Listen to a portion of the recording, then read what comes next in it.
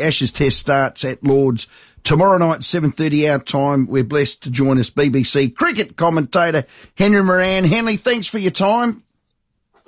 Hello, boys. How you doing? Now, we're going to get 5 days without rain. Let's start there.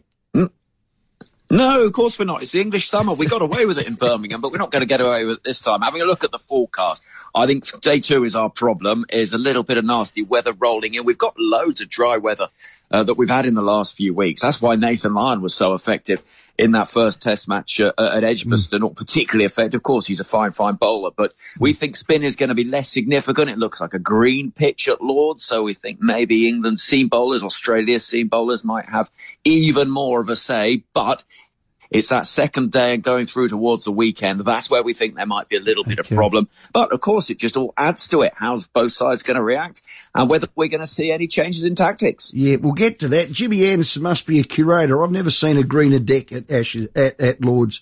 The greenest deck I've ever seen in my born natural, Henry. Well, I tell you, Lord's is a funny one because sometimes it looks like that and then plays absolutely beautifully. And England's record at Lord's in recent times is pretty poor, really.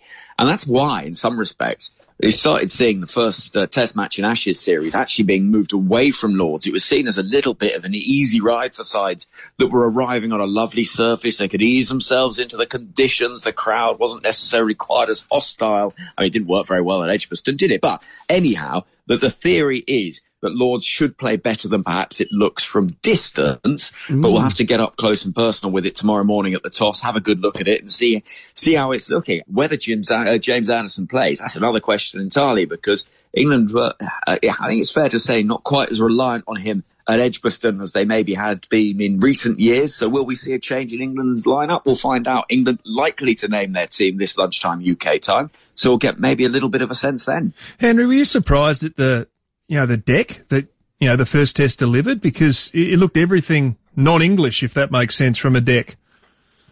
Yeah, absolutely. What we knew coming into this series is that Ben Stokes and Brendan McCullum wanted fast, flat pitches because that was going to suit the way that England have been playing in the last 12 months. They wanted something actually a little bit more like you might see in Australia, because that is absolutely playing into the hands of a side that is going to attack every single delivery. That's what England were doing. It's kind of how they've been playing in the last 12 months or so. The problem is they didn't win the game. They could have done, probably should have done, with that last wicket partnership between Pat Cummins and Nathan Lyon on another day. Could have gone the other way, but goodness me, credit to them. Didn't they do well? But England might now thinking, okay, hold on a minute. Maybe we need to slightly revert to type in terms of English conditions, and maybe we do want to bring our seam bowlers into play a little bit more, because Anderson and Broad, they've had such success in English conditions, making the most of it. When you go to India, you expect a turning pitch. You go to Australia, you expect it to be hard and bouncy and suit the players that have grown up there. In England, well, it makes sense. You might want to have a surface that is tailor-made to the players and the bowlers that have spent their entire careers honing their skills on that sort of pitch. Well, we talk about the bowling attack and turn to Australia for a sec. Mitchell Starc says he doesn't know if he's getting a call-up. Would Scott Boland make way? And what's the feel over there? Do you think the Aussies will make the change?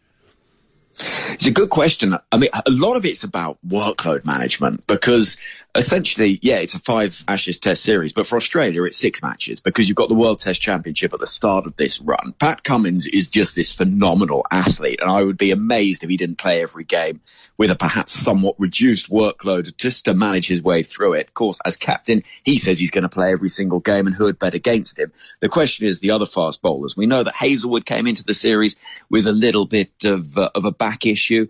We think that Cameron Green may be just a little bit of a doubt to play every single match of the series. And then you've got the Scott Boland, Mitchell Starc question. Starc is a big game performer. He's had success at Lord's previously. Boland, I think, was a little bit targeted by the English bowlers because his great success has been how he can land it absolutely on a length, top of off stump. Works brilliantly if the surface is doing a little bit, but if it's flat and hard and bouncy, then it becomes slightly easier to target because you think, right, well, we know what it's going to be. We'll adjust our game accordingly. If there's a little bit of grass, maybe he'll be even more effective than he was in the first Test match. But I think it's a good big question between Starc and Boland.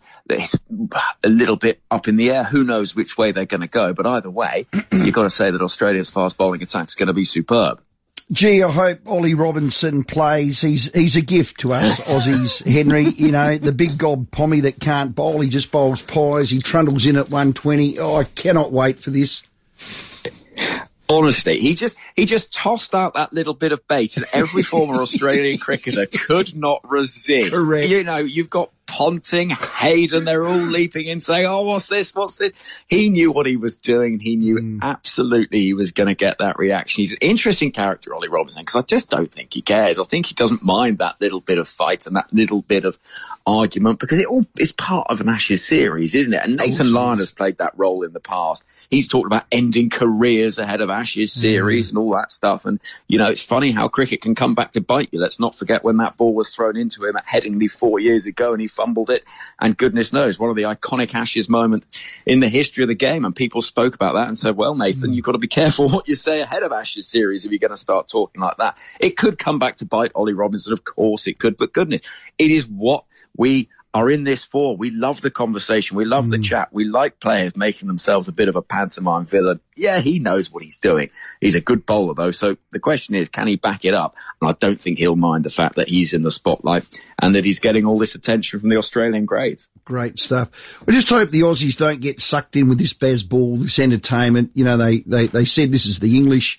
Henry, we don't care if we win or lose. We want to be entertaining. I just hope we just play to our game and we just grind you away and just win it in the third session of the fifth day. That'd be nice, wouldn't it? Well, that's the thing. It's really interesting, this clash of styles, because if England had won that first test match, and it was, you know, almost the toss of a coin, it could easily have gone the other way. And we know these games, it could have been the same at Headingley in 2019. And that's what a great Ashes test match is. It's one that does come down to the wire. It's small moments, one here or there. And if England had won that game, then everybody would have been saying, you know, isn't this the greatest thing on earth? Bazball this, Bazball that. Instead, there's questions being asked about it. Had Australia lost, then maybe there would have been questions in Australia saying, well, okay, how are we going to counteract this? So it's interesting to see how these margins can completely direct the narrative. If England win the test match at Lord's, then everyone will be back on board and, you know, isn't it all going swimmingly? If England lose the test match at Lord's, then there's going to be real questions about how they approach the final three games of the series. And Australia, look, they're happy being boring, and there's nothing wrong if you're winning test matches. I was at the women's test match this week. Talia McGrath said, look, we're going to win this test by being really boring on the final day. They were absolutely on the money, bowled line and length, won the game quite comfortably in the end. And so, yeah, it's whether you want to be entertained or whether you want to win games of cricket. Ideally, you can do both. But I think if you're a supporter, you'd rather have that win to your name than having been entertained and lose the game. And that's the fascinating battle in this clash of styles. You're not calling us boring, are you, Henry?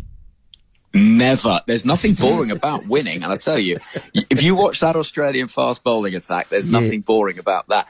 I mean, what I would say is that I think that Australia's approaching the field when England started that first innings at Edgbaston was overly cautious. I think Pat Cummins got his field placings wrong by having men on the boundary right at the start of the test match. And I think that actually showed a vulnerability. I think he's learned his lesson, possibly. But there's nothing boring about winning, and Test cricket has been played in this way for the last 150 years with much success. Henry, thanks for your time. We love chatting to you. Always a pleasure. Cheers, boys. Well done. BBC cricket commentator Henry Moeran. He's absolutely superb.